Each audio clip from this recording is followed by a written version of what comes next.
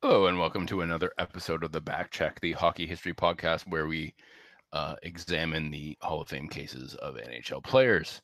Um, this is a podcast where we're focusing on players who had a reputation, at least a reputation anyway, for being forwards who had a reputation for playing some defense.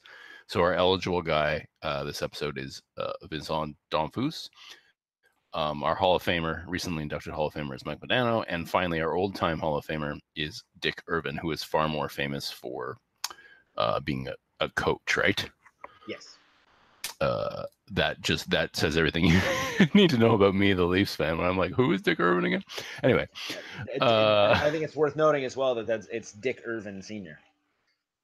Oh yeah. Because there is a difference. There are two of them. So yeah.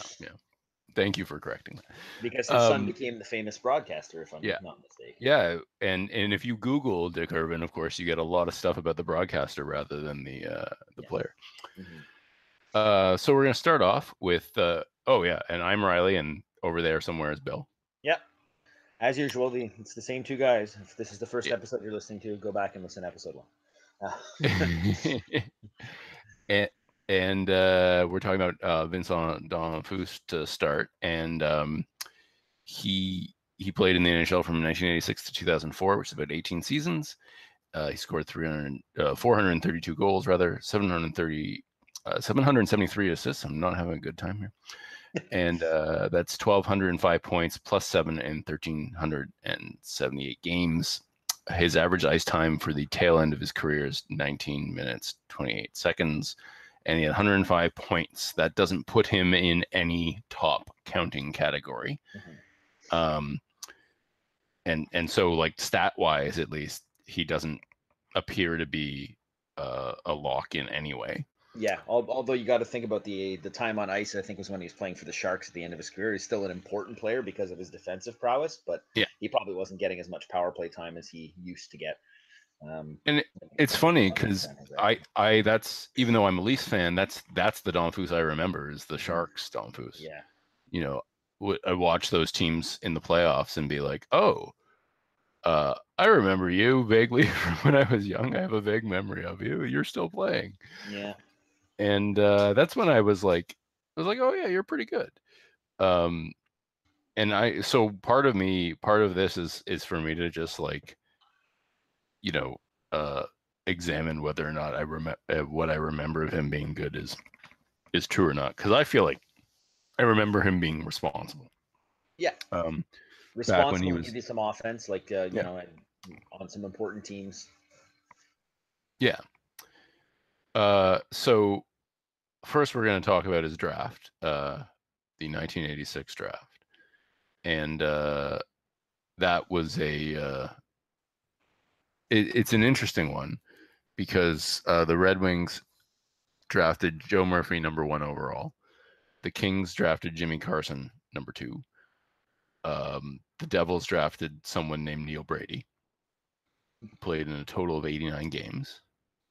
And then we have Zarley Zalapsky, who had a reasonably decent career if you don't look at the minus. And then Sean Anderson, another person I've never heard of, who scored a total of 62 points. And then Damphousse. Yeah. And he is, by basically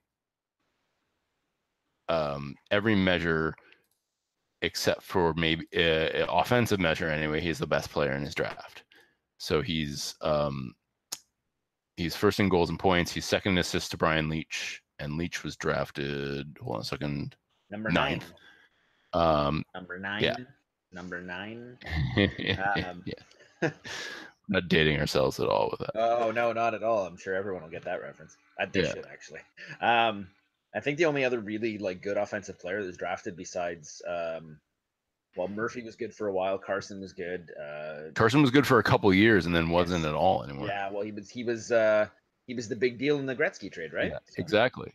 But if you look at his seasons before he was traded for Gretzky, they were 100-point seasons. They were, yeah. He was a very good player. And then sort of just tailed off. But I think he had some injury problems as well. Yeah. Try to be fair to him. But you really end up with Vincent Damphousse being, like, maybe the best forward. I mean, you could argue Graves for a little while. Well, hold on. Carson. Craig Janney. Oh, Craig Janney. How could I pass over Craig Janney? Yeah. He's the guy in the draft that's closest to a point per game. Oh, he wasn't highlighted on my list because he never made the All-Star team, apparently. Yeah. Well, that's the thing really is like he's one of yeah. those guys. In fact, like to preempt it, I want to talk about it in a future episode because he's his per game stat, like his rate stats are bonkers. But he only played 760 games over, I don't know, a very long time. Yeah, I remember him being very, very good. Yeah, he played for, well, I don't know, 12 years, but he played, in 12 seasons he played less than 800 games. But like he doesn't have the totals and the other thing is I think he was hurt so much that like he never like really and he was a passer, right? So he doesn't have a lot of goals. So he doesn't even have 200 goals. So yeah, he was like the poor man's Adam Oates kind of thing. Yeah, absolutely. He got traded for Oates too. Yeah, there you go. Yeah, but it wasn't like a lights out draft, but he's still, he's top 10 in every thing in that draft, right? Like every measurable stat that we always look at. Who, Damphousse? Yeah. He's won in every in first in goals and points. Yeah. And then second in assists, I think, just behind Leach. So that's awesome. Yeah. So I mean, he's I think, I agree with you. I mean, like Janney might have been a better offensive player, but I think forward wise, he's in terms of a player who played over 1,000 games, he's clearly the best forward in the draft. And I mean, talent wise, maybe he wasn't quite up there as, I mean, a different player than Janney. Yeah. But then I think, it's safe to say that Brian Leach was the best player. Oh yeah. Not even close, I don't think. Yeah, unless there's a goalie that I've missed. No goalies. Ron Tugnut, the best goalie. The Tugger. Yeah, best goalie in the draft looks like. I just wanted to mention too, while we're talking about the draft, that a number of years ago, for fun, I tried to figure out who the best Leafs draft pick of all time was, because the Leafs have a notoriously terrible draft history. This was pre-Austin Matthews, right? Yeah. I mean, sorry, you have to like understand that prior to Austin Matthews, prior to let's say prior to William Nylander, the Leafs had a notorious terrible, like, it's only recently that they've drafted good players, and most of that is because they never had any high draft picks. Yes. And their highest draft pick ever prior to Matthews was Wendell Clark, which I would say some sacrilegious things about him that would make Leaf fans crazy. But what I will say is I have something called the Wendell Clark test, and it's to determine your sanity as a NHL fan if you're a Leafs fan. And I say, does Wendell Clark belong in the Hall of Fame? And if you answer yes, you are crazy. And this is coming from someone who's a fan. But he doesn't have any case in hell. But there are people who love him, right? Anyway, this is all a long way of saying,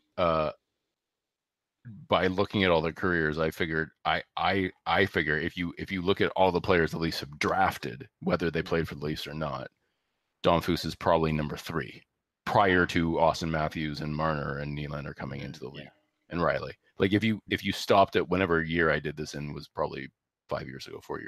And you're writing a book? It was Sittler, McDonald, Damphousse. Wow. So he's, I mean, that says more about the Maple Leafs probably than it says about Damphousse. I think it does, but he's a fine player. There's nothing wrong with having Vincent Damphousse, or as the English in Quebec like to call him, Vinny Damphousse. Yeah, he's a good player. Like the next one that you're about to read there, that if he played 1,250 games between '86 and 2004, Damphousse is top 10 in everything. Yeah. Plus minus point shares, offensive point shares, assists per game, assists, goals per game, and points. He's top 10 in all of those. Like he was a very good player. And the thing that you wrote is that out of those 11 players, all but 2 are already in the Hall of Fame. So yeah, well, this is where it gets interesting, is because the standard of admittance sort of suggests that he belongs. Yeah, he's not a sexy name. I think that's what's going to sort of screw him out of it. But well, and the other thing is like he doesn't have most of what, like, and this is someone coming from someone who liked him as a player. He doesn't have a lot of the things you would normally associate with someone in the Hall, right? yes. Like he doesn't have the career. Hmm. He's not a point per game player. He's slightly under it. Hmm. I think I'm realizing I forgot to calculate the adjusted stats, which is bad because he probably gets a healthy adjustment. Yeah.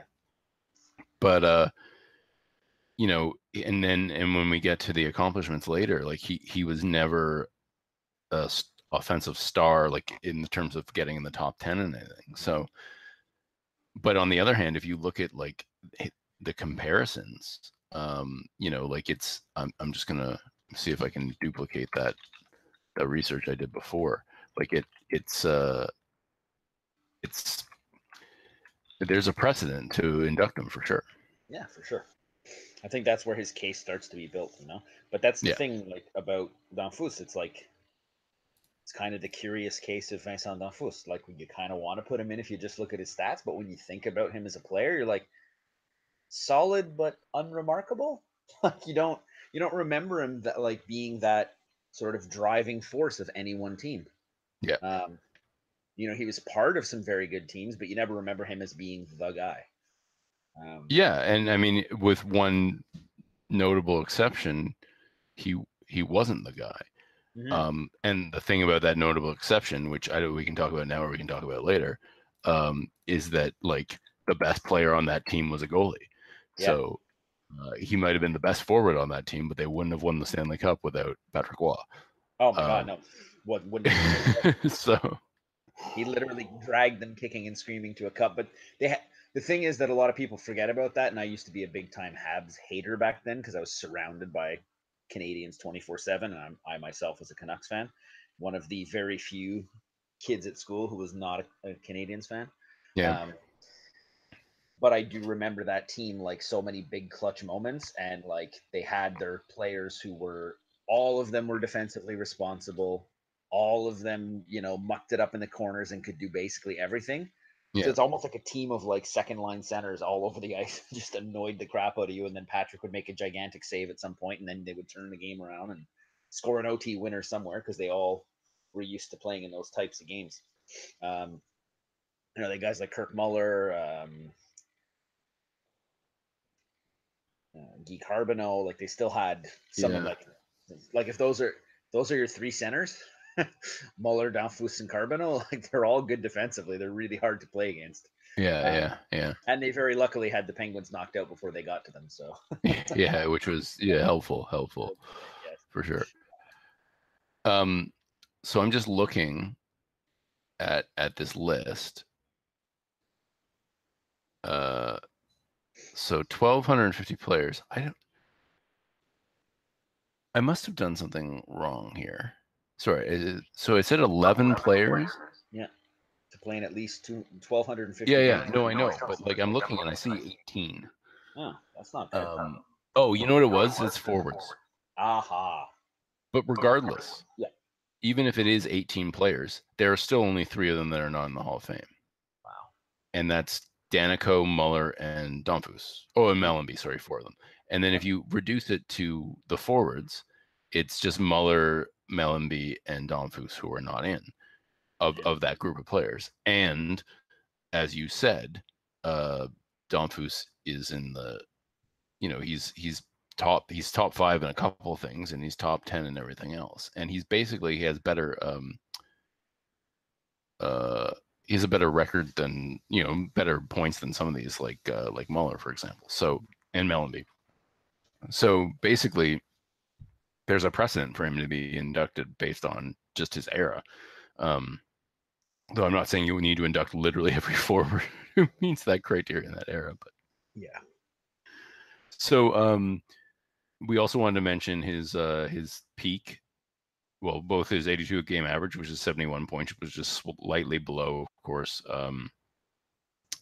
slightly below point per game, and then his peak is 91 and 94, which was 91 points, and that is for that era not the most impressive compared to some of the players we've talked about. A lot of guys are in the hundreds. Yeah, like if you talk about Reki, even like a guy who, we both sort of were like, yeah, I guess he should belong, but neither of us were like absolutely adamant. No. Reki's peak in that era was in like he had one bonkers season where he scored 120 points, and that's Yeah. another knock against Damphousse, I think, is that he never like cracked those big numbers that people like, right? Like, Yeah, he's just like he's just really consistent, right? So. yeah. I am just going to so even adjusted, he doesn't get up to a. Oh, he actually gets hurt. That's interesting. Weirdly, the air adjustment hurts him. Oh wow. So he must have scored so many of his points in the late 80s, early 90s Yeah. that his best years were aside from 96, which was in the dead puck era. Everything else, all his best years were earlier than that. So because of that, the air adjustment actually hurts him. I thought it was going to benefit him, but it hurts him. So I haven't even calculated. I know it's lower. So, so it makes him look worse, which is interesting. I guess it's worth noting that he was a quite a good playoff player. Yeah. 104 points in 140 games is pretty Yeah. rock solid, considering a lot of his playoffs would have come from the 96 to 2004 era. And also, sorry to interrupt, but we should just point out that like very rarely does a player who played that many games in the playoffs see their points per game average go up. Yes. It's almost always down. There's a few guys where it's up. Most of them are down. You wanted to talk about the trades. Yes, yeah. So he's part of two massive trades. A 6-player deal for veterans, Anderson, Fuhr, and Craig Berube. For Damphousse and Peter Ing. Yes, we got a Peter Ing reference. Sweet. And Scott Thornton. So that was a deal getting Fuhr later on in his career.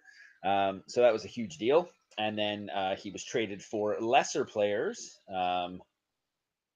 from the Edmonton Oilers. And a lot of people think the Canadians fleeced them on this deal for Shane Corson, Brent Gilchrist, and Vushtek.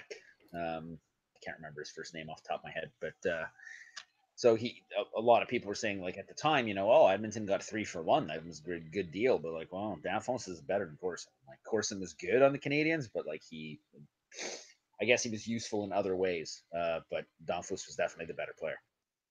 I would say, looking at those two now, with the benefit of hindsight, which, by the way, is a huge pet peeve of mine when we judge trades. Yes. But I'm acknowledging it at least. I think Montreal definitely wins that trade. I mean, obviously they win that trade, they win the cup. But like just looking at it, like you said, from a talent perspective, it's like it's Damphousse in a 4th rounder for Shane Corson, and like who's not Damphousse in any way. Yeah. And then 2 guys who I barely remember. Well, if people in like, if any Habs fans are listening, they will, be like, I remember Brent Gilchrist. If they're my age, I'm not a Habs fan, but I grew up in Montreal. Brent Gilchrist is a player, but everybody remembers Shane Corson for most of his career. And he was a good player, dealt with some injuries, did a lot of things that Damphousse probably wouldn't do in terms of like hitting and grinding and maybe even fighting occasionally.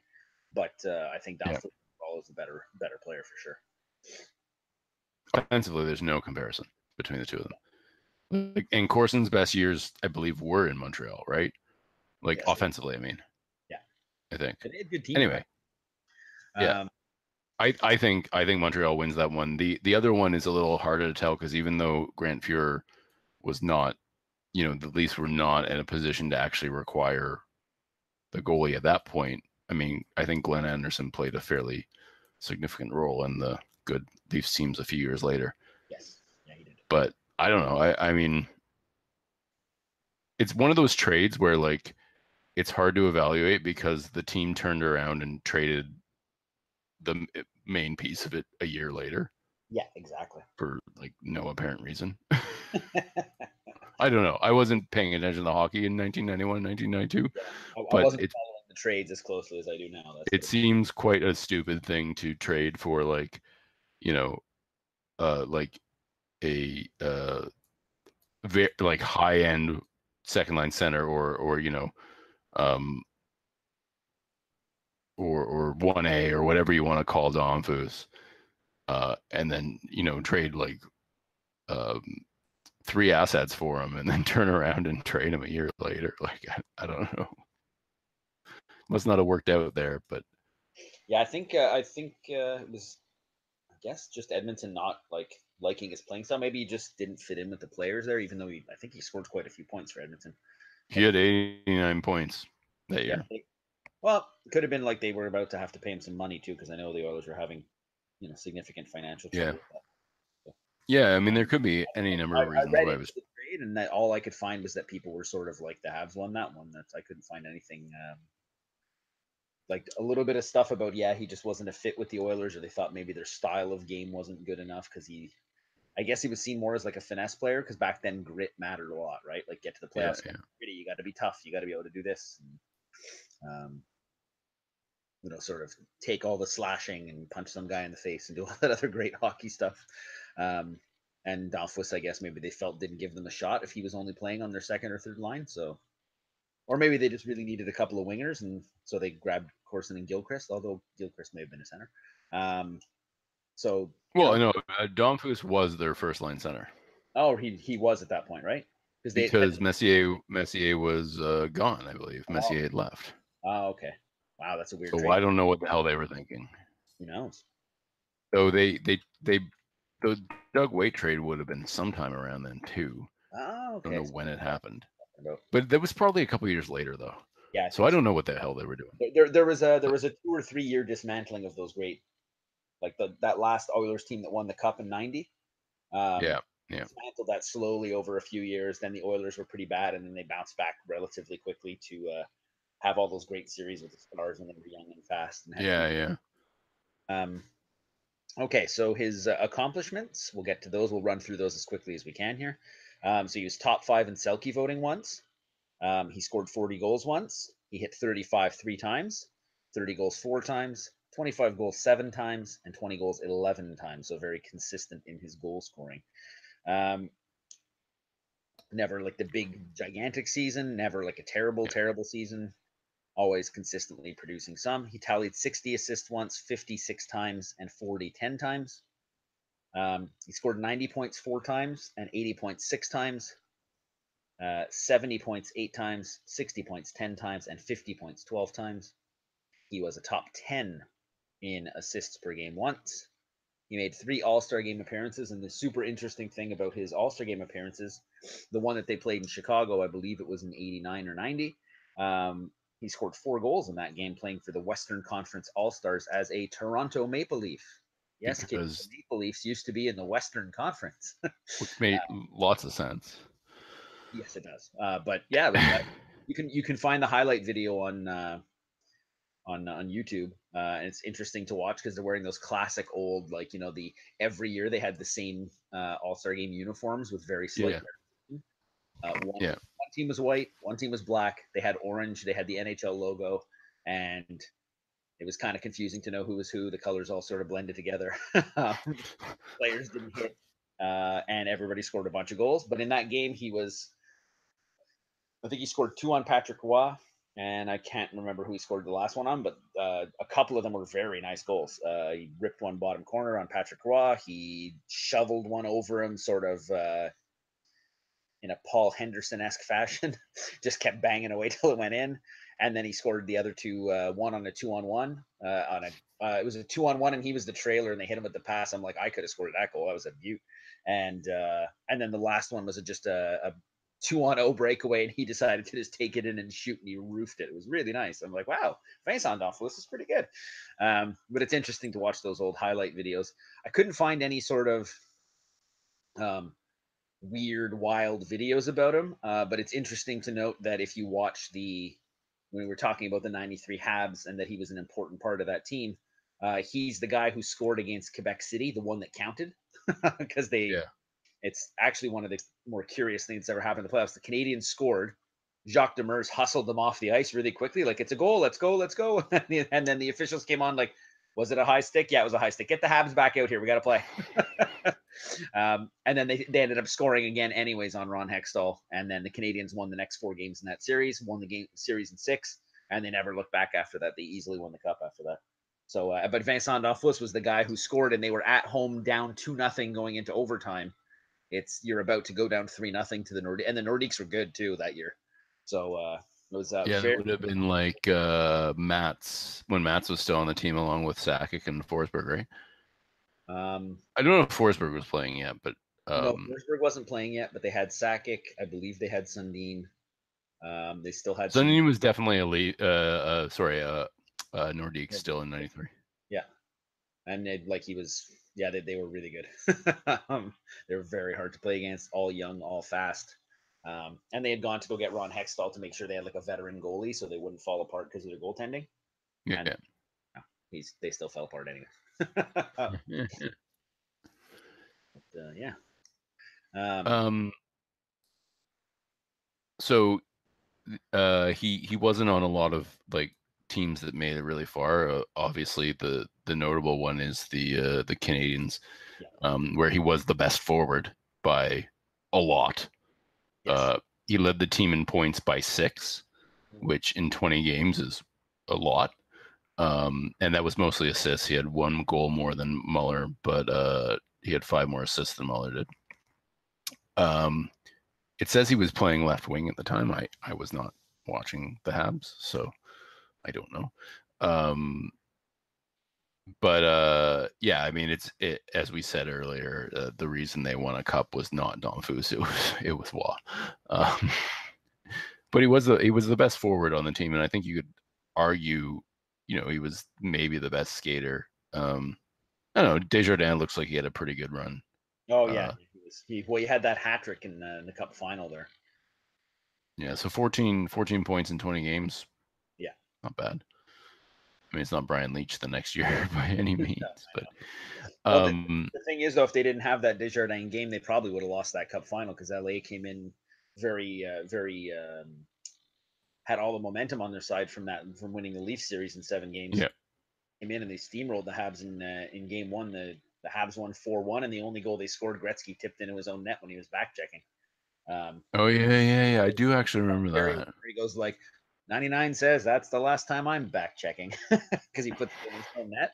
But they beat the Habs pretty handily in game 1 on Forum ice, and then in game 2 they were down to the Canadians were down to LA with like a couple of minutes left, and it was funny. I was actually reading a thing with like Damphousse and some of the other guys, like an oral history of the '93 Cup, and they were saying like, oh cool, Carbonneau was such a student of the game, and he took so many face-offs against different guys that he noticed all of their sticks, and he would look at their stick, be like, that guy's playing with an illegal stick, that guy's playing with an illegal stick.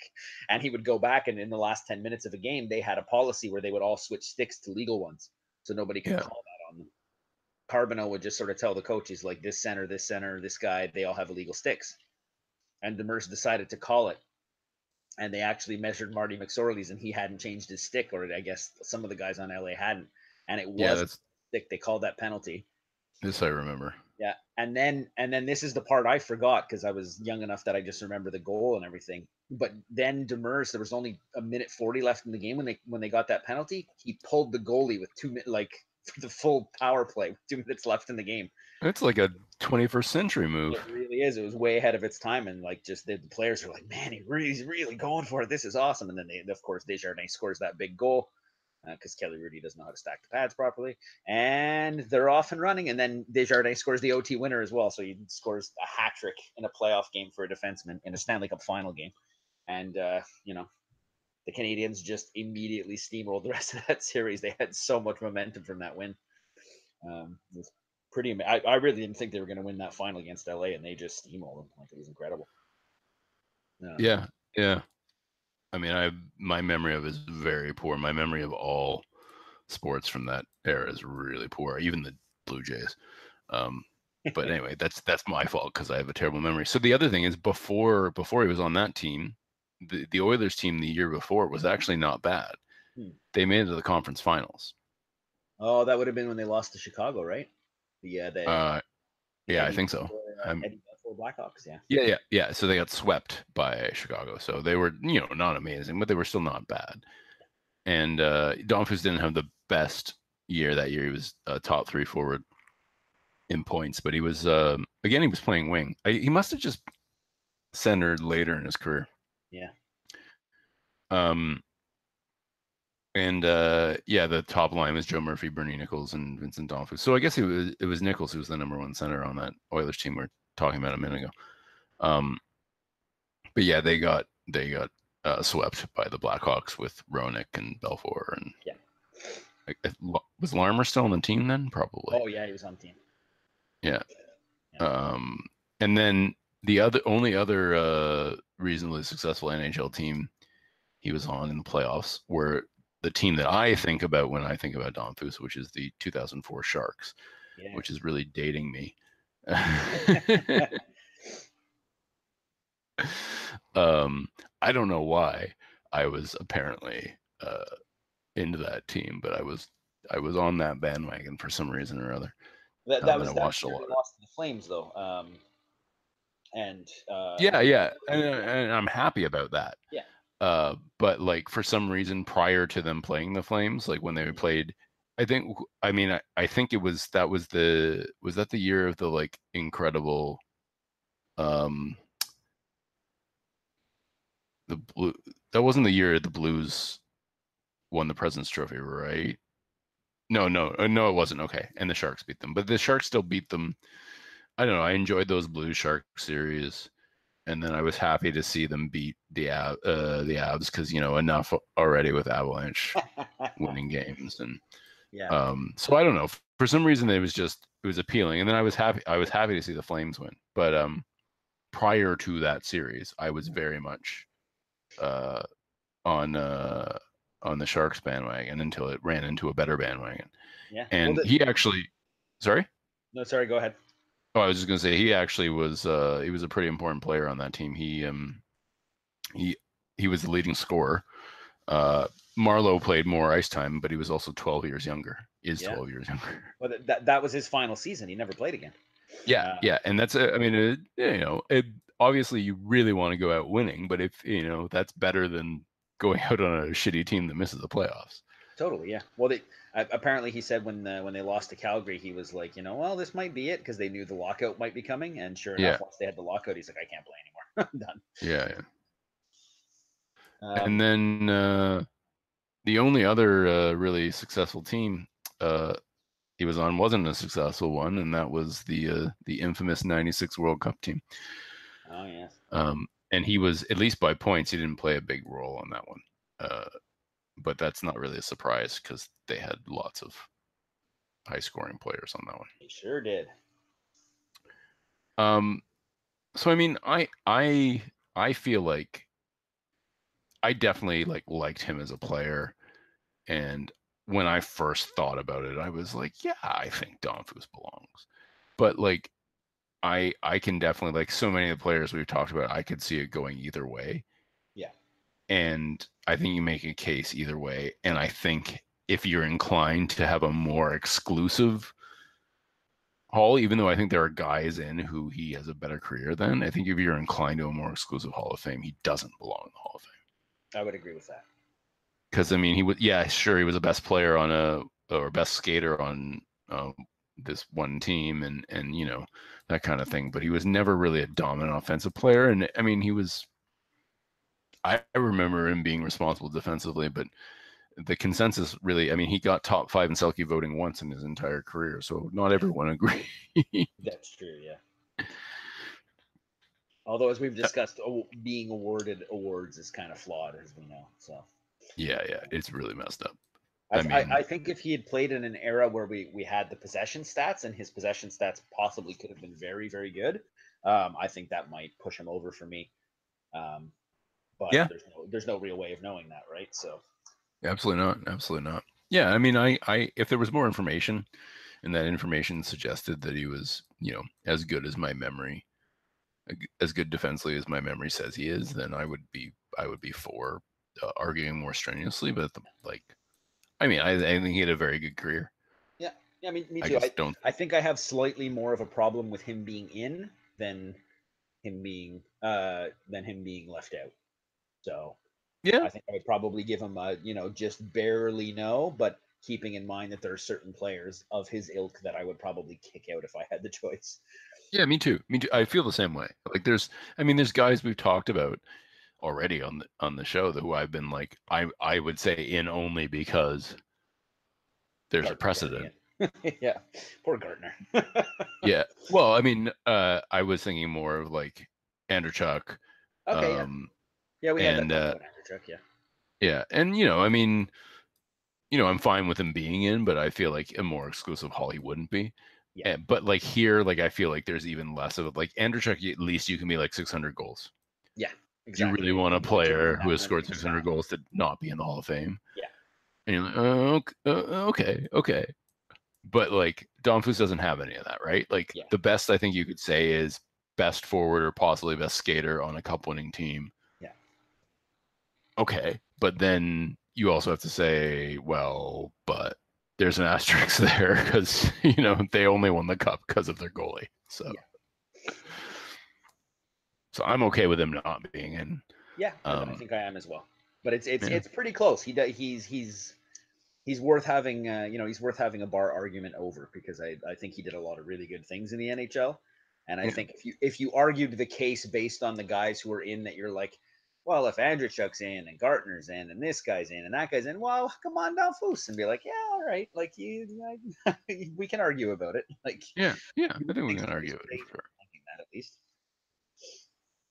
So speaking of defensively oriented forwards who never managed to score 100 points in a season, our next player is Mike Modano. Mike Modano. And he played from 1989 to 2011, which is 21 seasons, 20 of which are quality. He scored 561 goals, which is 25th all time prior to the start of the season, anyway. And he was the first American born, anyway, if you don't include Hull. 813 assists, which is the second American all time, and 1,374 points, which is 24th all time and first American other than Hull.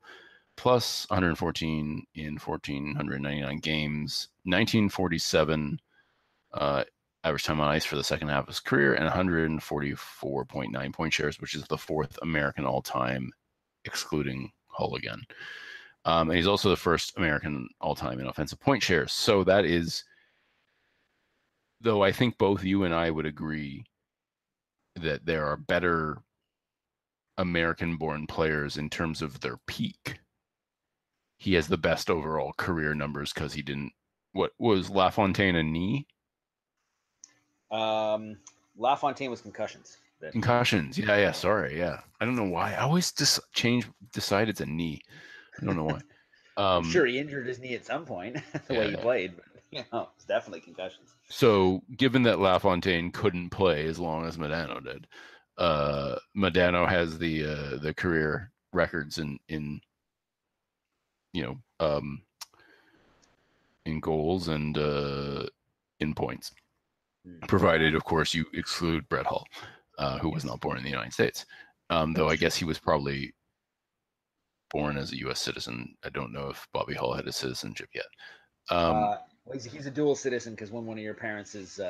Yeah, no, I know. I just I wasn't sure off the top of my head if Bobby Hull had become a citizen yet, but I guess because that's what allowed him to switch teams, right? Yeah, exactly. Okay. So Modano is infamously the first ever American and I guess non-Canadian to go number one overall in the NHL draft. I would say so, yeah. And so you might say had a lot of stuff to live up to, being the first. And I think for a long time there was a little bit of a idea that he was not a bust, but didn't live up to it simply for the fact that, he never scored 100 points in a season, and he was not, he was not the absolute like I would say that, and this is me not necessarily having paid attention as a kid, but assuming that this is the narrative, that like until he won the Stanley Cup, there was this idea probably that he was,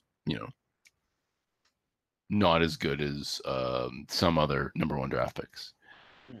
In that draft, he is third overall in goals,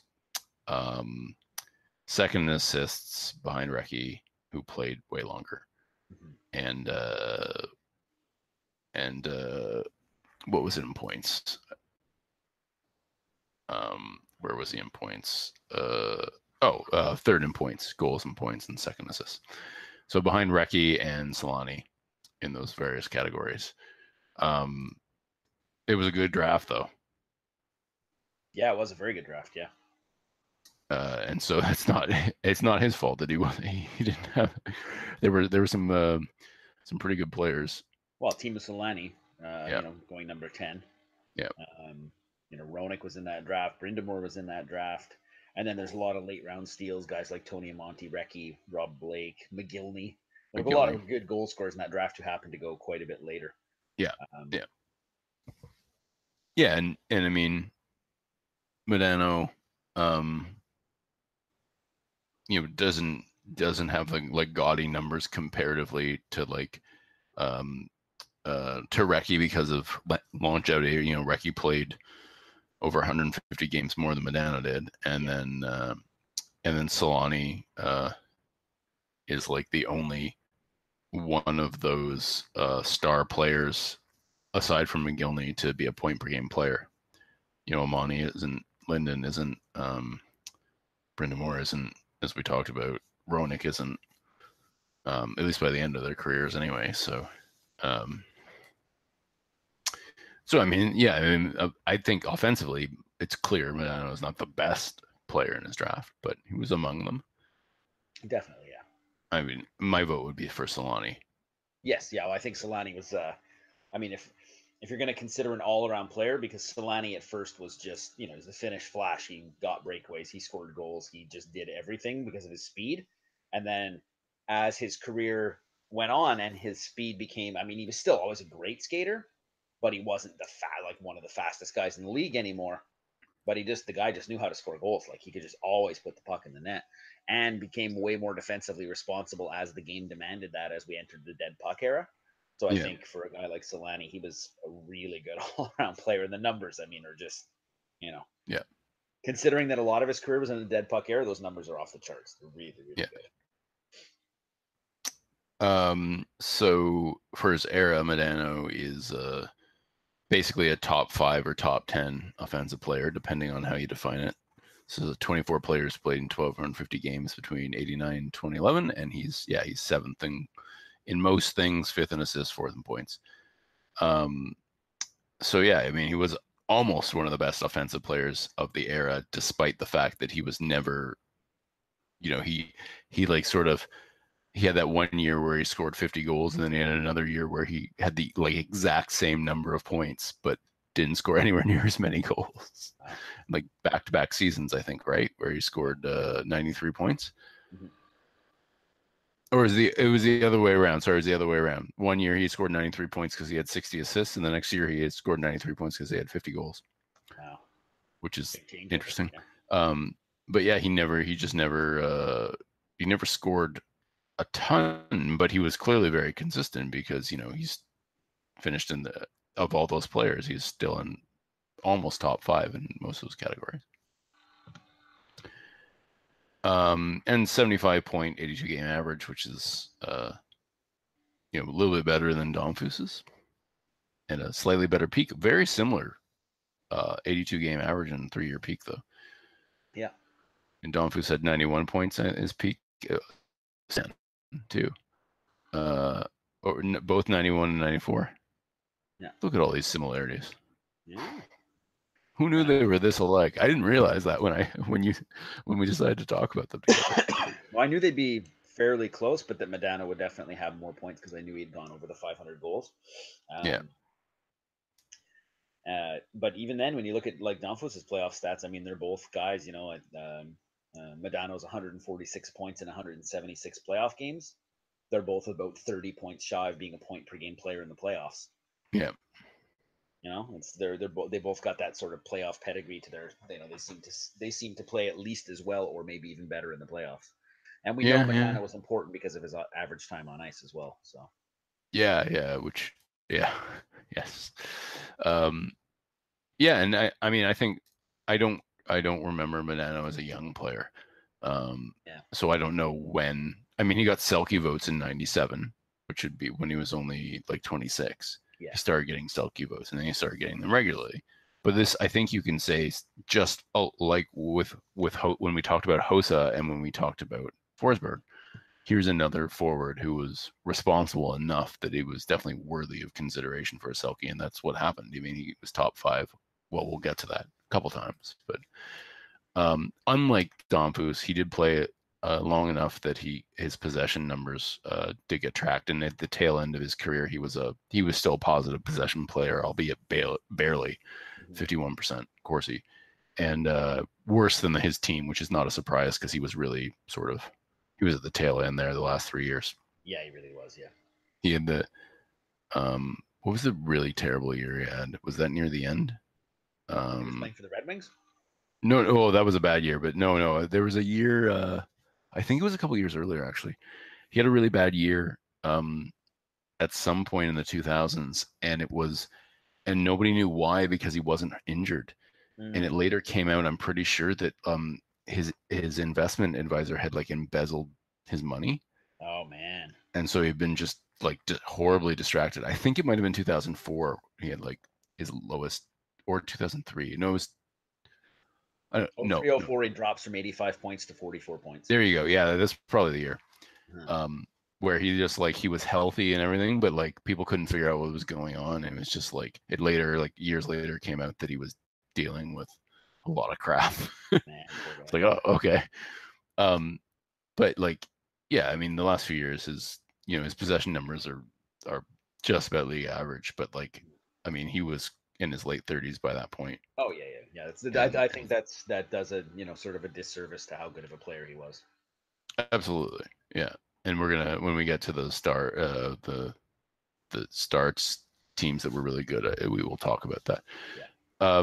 His adjusted numbers are a little bit just slightly better, but they're virtually the same. It doesn't really help him that much. And of course, he was never traded, famously, though he did leave as a free agent. Well, I think Dallas sort of wanted him to retire and just call it quits, and he's like, "Well, I probably should make an effort to play for my hometown team." So he went home to play for the Red Wings, and just didn't work out. But I think he was just trying to be, because those Red Wings teams are really good. So he would think he was just trying to be a piece on maybe another Cup winner and do it at home, and then just figured out that I just can't skate anymore. I can't do it. So yeah. Okay, so let's get to his awards. He was a top 5 in Selke voting twice and top 5 in Calder voting. He was never a top player by point share, or top offensive player by offensive point share. He scored 50 once, as we mentioned before. He had 35 goals 4 times, 30 goals 9 times, 25 goals 13 times, which makes him one of only 24 players ever to do so. He scored 20 goals 16 times, one of only 20 players to ever do so. So that puts him in some pretty elite company in terms of his consistency of goal scoring. He hit 60 assists once, 54 times, and 40 12 times. Scored 90 points twice, 80 points 8 times, 70 points 12 times, one of only 21 ever. 60 points 13 times, one of only 25 players ever, and 50 points 15 times. He was top 10 in goals and goals per game twice. He was top 5 in assists once, top 10 in assists per game twice, top 10 in points 3 times, and a top 5 in points per game once. Sorry, there's a little bit more after the page break. He was a top 5 in his plus minus once, and he was top 10 4 times. So again, we're talking about his defensive prowess, or his ability to play at both ends of the rink, kind of before that became basically a prerequisite of almost any player in the league. He was a first team all rookie and a second team all-star once. He made 7 all-star game appearances. And when they get to those NHL 3-star awards, he was a weekly 3rd star once.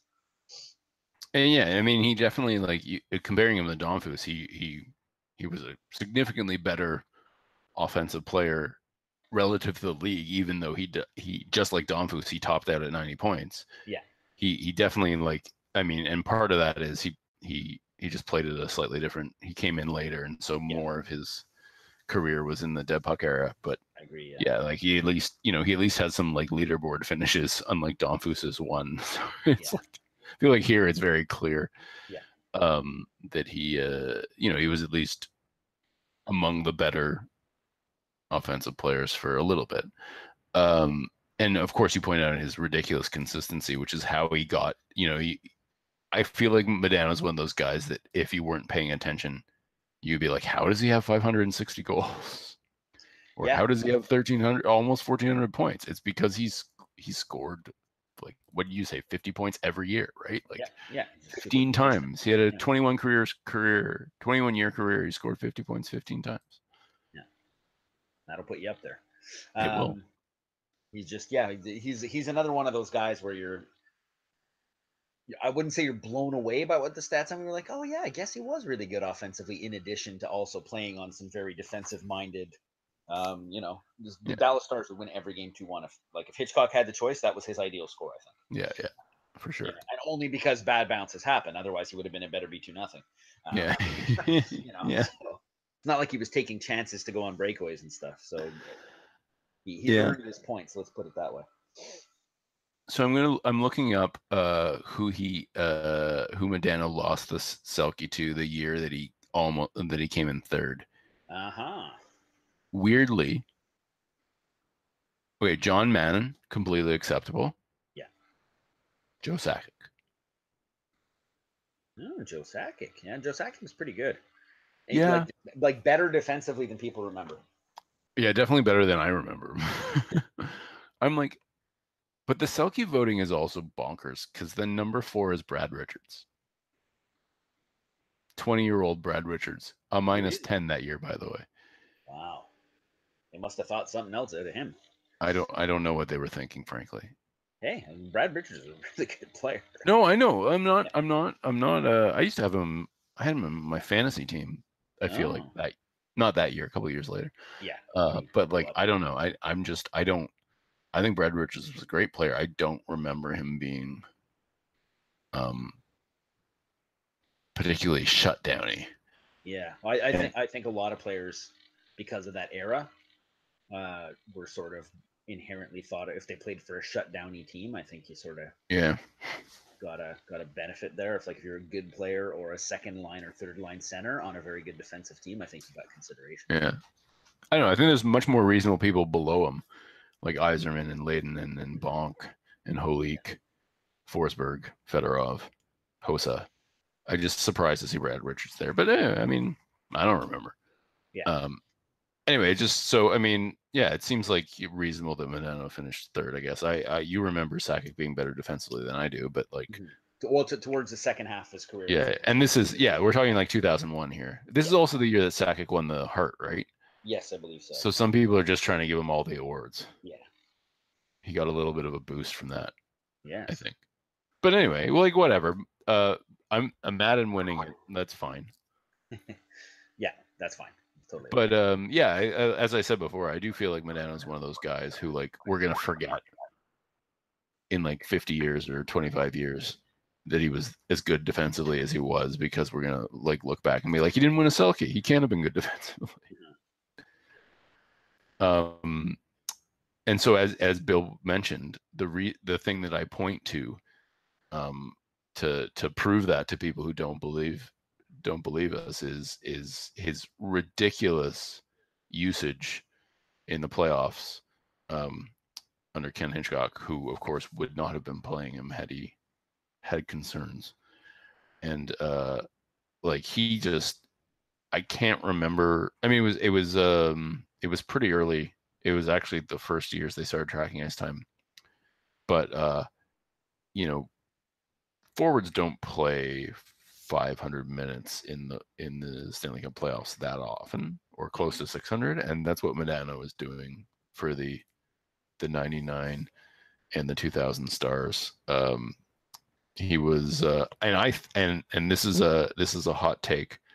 I know it's a hot take because we already sort of talked about it in the past when I suggested Zubov for this, but I think it's the I look at the 99 Conn Smythe and I think it should have been between Modano and Zubov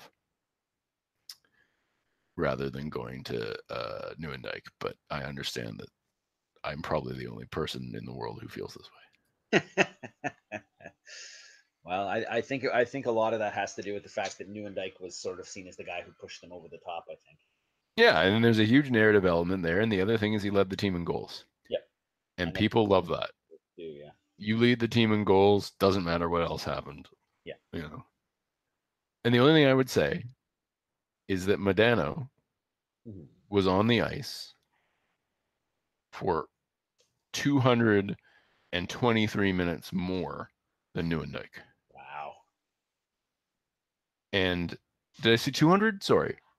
I'm screwing that up. 123 minutes. Okay, that makes more sense. A little more reasonable. Yeah, otherwise it'd be like, wow. Regardless, it's still a lot of time. It's still 2 full hockey games. Yeah. And he played more than Hatcher. Which is like that never happens. Now that's because Hatcher got hurt. But like Hatcher was playing more average per game. But over the course of the whole series, all the games, Modano played. Zubov played way more than anybody, but Modano played a ton in that year. The next year he played even more. I'll just go to that next year. He played a ridiculous amount when they lost to the Devils.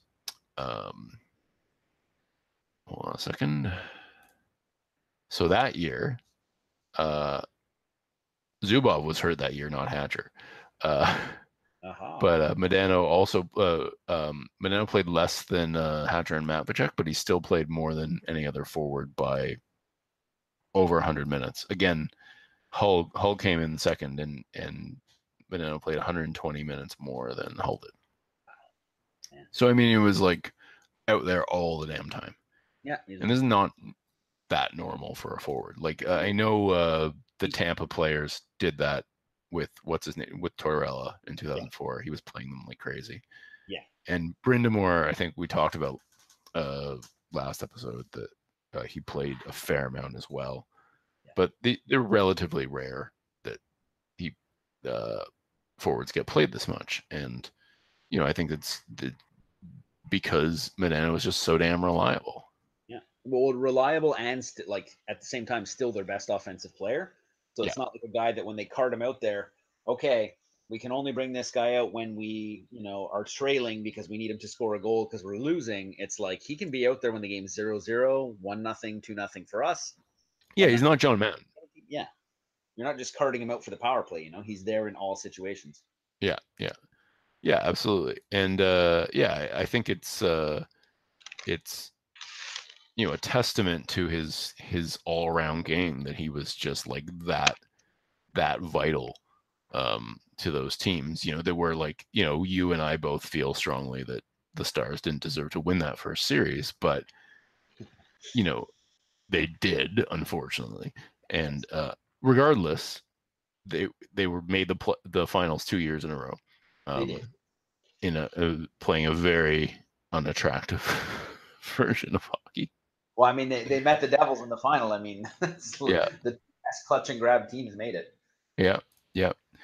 And I mean, like he just, he was arguably, aside from Belfour, well, I mean, I think you could get in a serious argument about whether it was Belfour or Modano or Zubov who were the most important players on those teams. Yeah. So I just looked up players, forwards who have played in at least 550 minutes in the Stanley Cup playoffs since they started tracking minutes. Are you ready for the list? I'm ready. Iginla has the record, all-time record in 2004. Brindamore, Modano twice, Brindamore twice and Modano twice. Brindamore in 2006 and 2002 when they won the cup and when they came in, and in the finals. And then Modano, same thing. And then Kessler in 2011 and Kopitar in 2014. And that's it. That's the list. Man. So 5 players. Man, that's pretty impressive. That's an exclusive club. Anyway. It really is. So yeah. So Modano was good. He was a good player. Very good. His other great teams, he won a silver in 2002 at the Olympics. Yeah. And he had a not huge role on the 96 World Cup winning team because he was still pretty young. Yes. And when he was more of a star, he was on teams that lost to Canada. So his international career is, still for an American, the fact that he has a silver medal is a standout because they don't have a lot of those. Yeah. Let's. I remember him saying that at one point because they lost the 2002 Salt Lake City Olympics to Team Canada, and then they lost they went up for the World Cup in 2004 and lost that. And I remember an article or something where somebody had said to Mike Modano, and he was a big, like, one of the best American players, if not the best American player then. Yeah. And some American guy saying to him, like, how come you guys don't go up there and kick Canada's ass? You guys are awesome. You're like, you're one of the best players in the NHL. And he's like, I don't think you realize what it's like up there. They could make 4 teams. Like, that's all they do. Like, you have no idea how good they are. And then the guy's like, really? He's like, yeah, like, I'm like, if I was Canadian, people wouldn't be saying I was the best player in the country. Let's put it that way. Like, and yeah. I remember him being humble, but also recognizing that, like, Canada is so hard to beat because they basically always have 6 or 7 guys as good as Modano that they can throw on the team, Like, I always thought it would be interesting an international tournament where like Canada has to provide regional teams. Yeah. Like a Maritime, Central, and West or something. Now, if you want to split up the country, Riley, let's go ahead and do that. I think it would be really interesting one year to have, if we ever have another lockout, I would say that players should they'd probably be too scared to do it because of injury, but it'd be totally sweet to do that and just say, like, we're having a Canada Cup and we're the Maritimes, Quebec's going to have a team, Ontario's going to have a team, the Prairie provinces are going to have a team, and BC's going to have a team, and let's do this thing. That would be amazing. That would be really cool. Yeah, it would be cool. It would be really cool. Shall we move on to our old timer? Well, in the interest of sort of trying to provide people with at least one cool YouTube thing you can look up about each player. Oh, yeah, sure. Yeah, sorry. That's okay. No problem. It's a new thing we're doing. So it's always going to be easy to remember. This is one that I've watched many, many, many times. If you're a Mike Modano fan, it's probably hard to watch. It's probably the very first time, or at least the first one that I can remember, where it's blatantly that Matt Cook on Mark Savard sort of, I'm coming from the side, but really I'm mostly coming from behind. And then when you turn, I'm going to be to the side of you, but you're never going to see me coming kind of hit. Yeah. And it's in Madison Square Garden. Mark Messier comes in. Modano comes in over the blue line and starts to make a turn, and Messier sort of like back and to his left and just creams him and knocks him out. And Modano goes spinning across the ice, and he has the long flowing hair. His helmet comes off, so you just see like he's spinning across the ice, and his hair is like on the ice, and he's out, completely out. And they load him onto the stretcher, and the announcers are talking, oh, poor Mike Modano, really hope he's going to be okay. That was a really tough hit he took. Of course, I don't even know if Messier got a penalty for it because Messier. This is going to start to creep into more and more of our things as we get like earlier and earlier in players, where I just start to like, Messier. But the thing that makes the clip really interesting, one, that it seems to be one of the first examples that I can recall of like that sort of blindside predatory hit that eventually became a thing that we had to get out of the game. Did it way too late, took way too long to get it out of the game, but like if you watch the Mark Savard Matt Cook one and then you watch this one, you're like, yeah, they're pretty similar. Yeah. definitely headhunting him and waited until he turned and he was vulnerable and like, I'm just gonna pop a shoulder into his head. Yeah. And shoulder to the head being totally legal back then, by the way. Not blindside maybe, but and then the MSG announcers keep talking and they're, you know, poor Mike Modano, hope he's going to be okay. And then they somehow got a cameraman at MSG into the hallway and they're loading Mike Modano into the ambulance. Like they have him on a stretcher and they're about to put him in the ambulance. And they're like, oh, you know, our cameraman, blah, blah, blah, is down in the bowels of MSG and they're just sending Mike Modano to the hospital right now. And the paramedics drop him. Jesus. And the announcers are just like, oh, geez, poor Mike Modano. Like they have footage of it. They drop him on the stretcher and he lands, like the whole thing tips over sideways and he lands. And you're just like, this poor guy. Like, it's amazing he kept playing. Okay, it's kind of funny, but like, you're like, are they going to kill this poor guy? Like, what's happening to people? It's ridiculous. It's one of the more ridiculous hockey clips you'll ever see. So if you're a YouTube fan that likes to look up old hockey stuff, just look up Mike Modano Madison Square Garden stretcher, and I'm sure it'll pop up right away. And then you can also not like Mark Messier like I do once you see the hit. Hopefully. All right. Well, thank you for that. That I will have to watch it. Very interesting. Yeah. So up next we have Dick Irvin. As you said, Dick Irvin Sr. Yep. And perhaps more famous for being a coach, which I couldn't remember at the beginning of this because, frankly, I was not alive. I don't think I was either. Yeah, you were not. He won the cup 4 times as a coach, once with Toronto, which I should have known, and 3 times with the Habs. But I don't believe he was inducted for being a coach. He was inducted very shortly after not coaching anymore. So my guess is that he was inducted as a player. For some reason, I can't. Oh yeah, you know, he was inducted as a player. Okay. And this is another guy where we're sort of just guessing about whether or not he was defensively responsible. In fact, he might. I mean, the big thing was that he didn't take penalties, apparently. Yeah. So, because like you look up his penalty minutes, they're not very high, and so that was sort of associated, I guess, back then with that. We've decided we're not going to read out everything. He did not play in the NHL much, just the 3 seasons at the very tail end of his career, when he was in his, I believe he was in his mid 30s or late 30s or something like that. Oh yeah, he was over 30 for sure. And he was when he came into the league, he was one of the better 30-year-olds. But that was very common, right? The thing is the WCHO folded, and the NHL got flooded with all these former stars in their 30s, and there was a whole bunch of them. 28 guys who were over 30 who managed to play at least 82 games between 1926 and 1929. It's a fair number in a league of 4 teams or 5 teams. That's a fair number of players.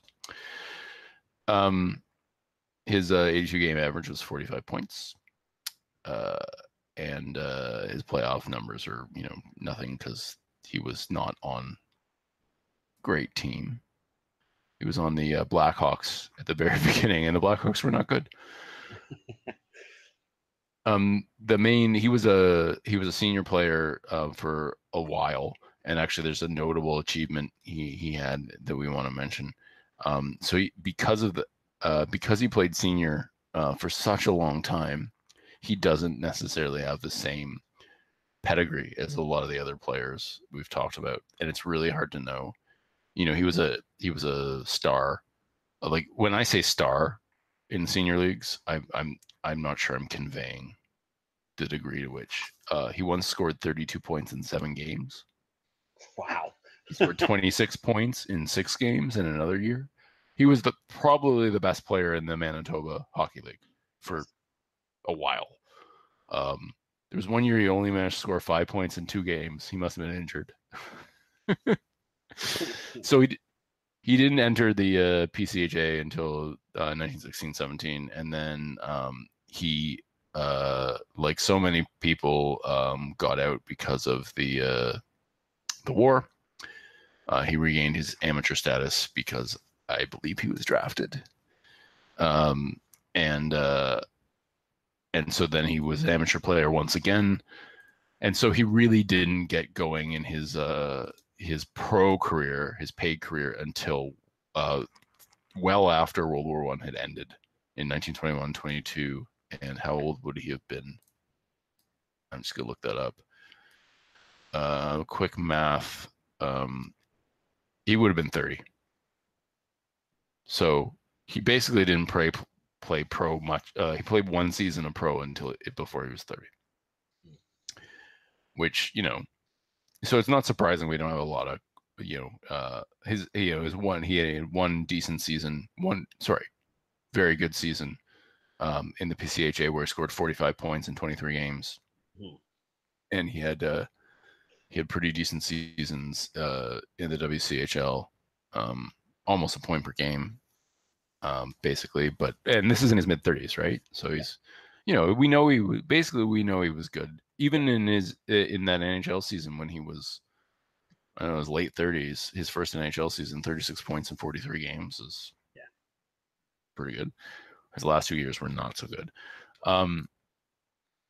It's the kind of career that it's hard to know what to do with, because so much time was spent that senior, but he was very, very good as a senior player.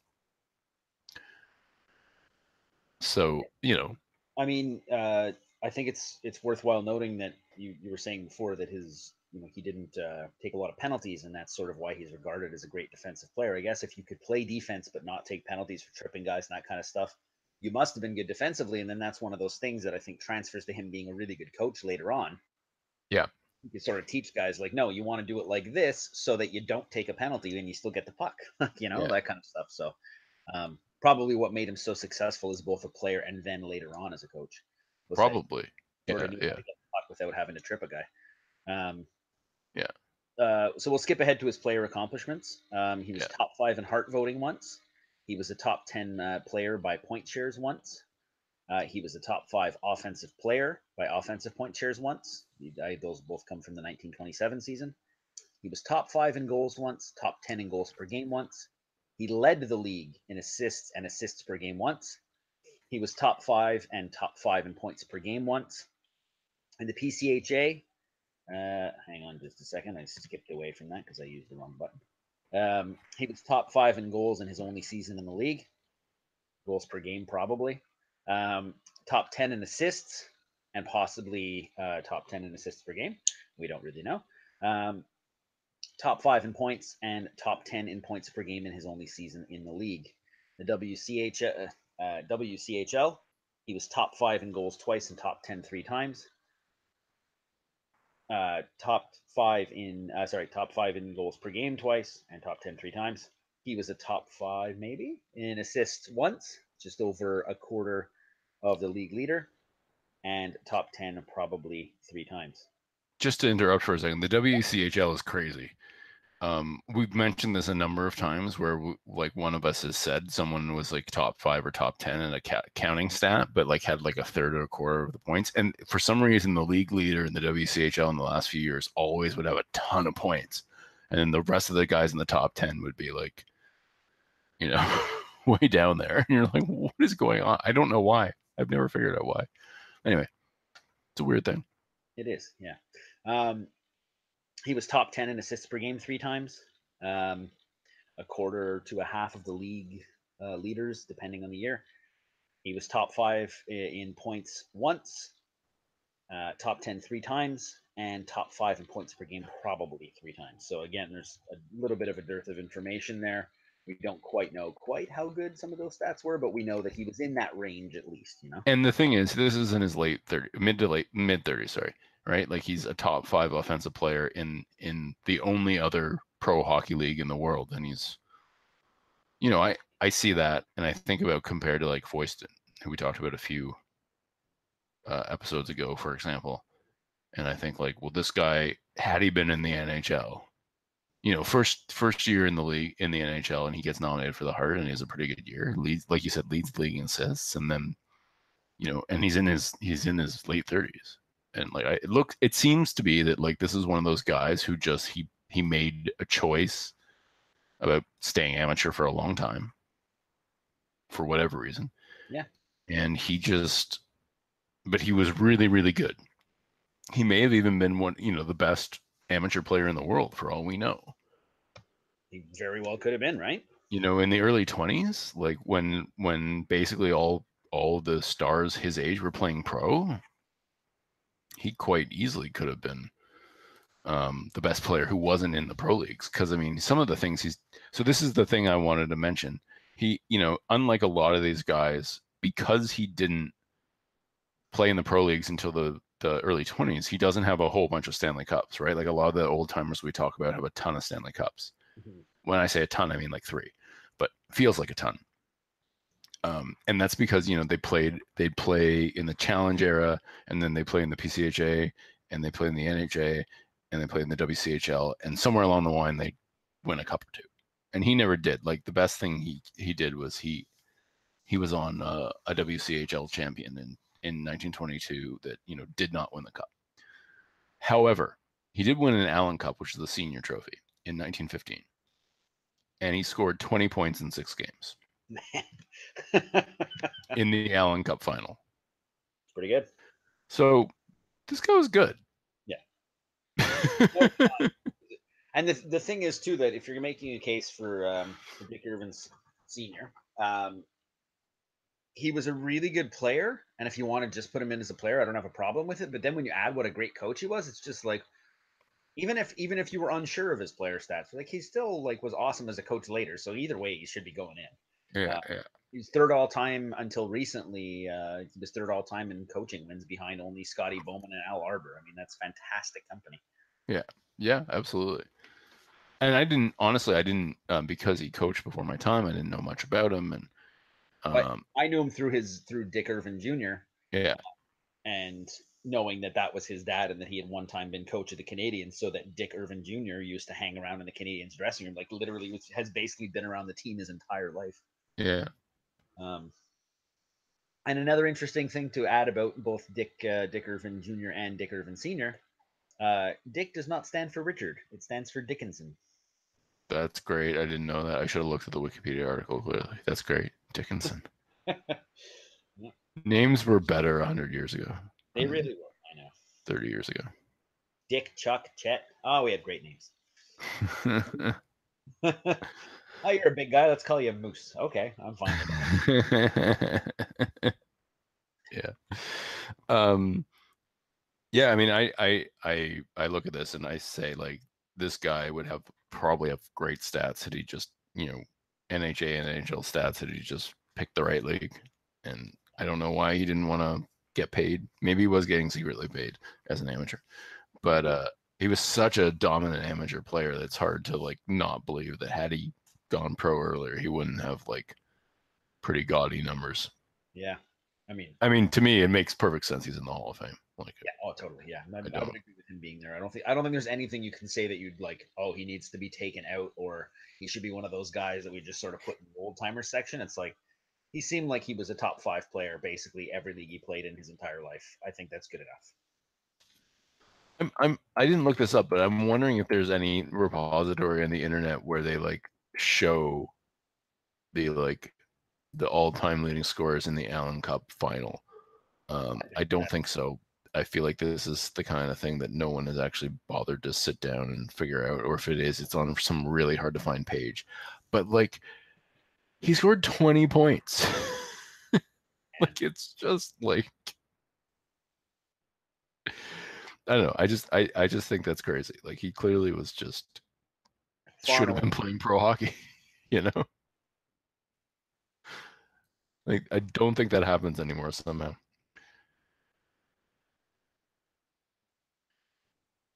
Did I lose you? Yeah, I'm looking up Allen Cup archives. Oh, okay. we both are. We're both looking up Allen Cup archives. There we go. Yeah, it just gives you the scores. It doesn't really tell you. Like sometimes you know who scored the winner and that kind of stuff, but it's not going to give you. Yeah, no one sat down and tried to figure this out. I assume if there's like an Allen Cup museum somewhere, it probably says who it is, and I'm sure it's him. Yes. Because it's hard to imagine someone else, doing that. Yeah. Also, they play way fewer games now, don't they? I'm honestly not sure. I haven't looked at it in years. Yeah, I pay no attention to this If tournament. So if it weren't for Don Cherry showing like the guys who win the Allen Cup every year on his show, I honestly wouldn't know at all. yeah. Anyway, I mean, it's just I don't know. It's crazy. It's But you there, know what, it's kind of unfortunate I don't pay attention to that because the Allen Cup's pretty good hockey. yeah. It's funny too because when you go back and like with all these star like old timers who were anytime they did play senior, like they couldn't get into a pro league because the pro leagues didn't quite exist yet or whatever. Like I know both Malone and Lalonde, and I think Cyclone Taylor as well had like these like half seasons or seasons where they play in a senior league, and you're just looking at the numbers and you're like, those are better than video game numbers. Like, what is happening? And it's just because they were like Irvin. It looks like Irvin just should have been in a different league. Yeah. But for whatever reason, he wasn't. All right. So just we should do a brief wrap up. Damphousse, yay or nay? Damphousse is going to have to be a nay for me, but not by much. Yeah, me too. Modano, do you think he deserves to be in there? I do think Modano deserves to be in there. Yes, I completely agree. And Irvin. Irvin definitely deserves to be in there. Probably both as a coach and a player, actually. Yeah. I mean, I assume they just didn't bother the second time, but maybe they have put him in twice. I don't know. I didn't look. If they haven't, they probably should posthumously because I believe Dick Irvin Sr. is still alive. It'd be cool for him to accept that award. Yeah. Yeah, they may have. I mean, I feel like it's something they might have done, but yeah. All right, that concludes this episode, and we haven't figured out who we're going to talk about next time, so we're going to work on that, and we will see you then. All right, take care.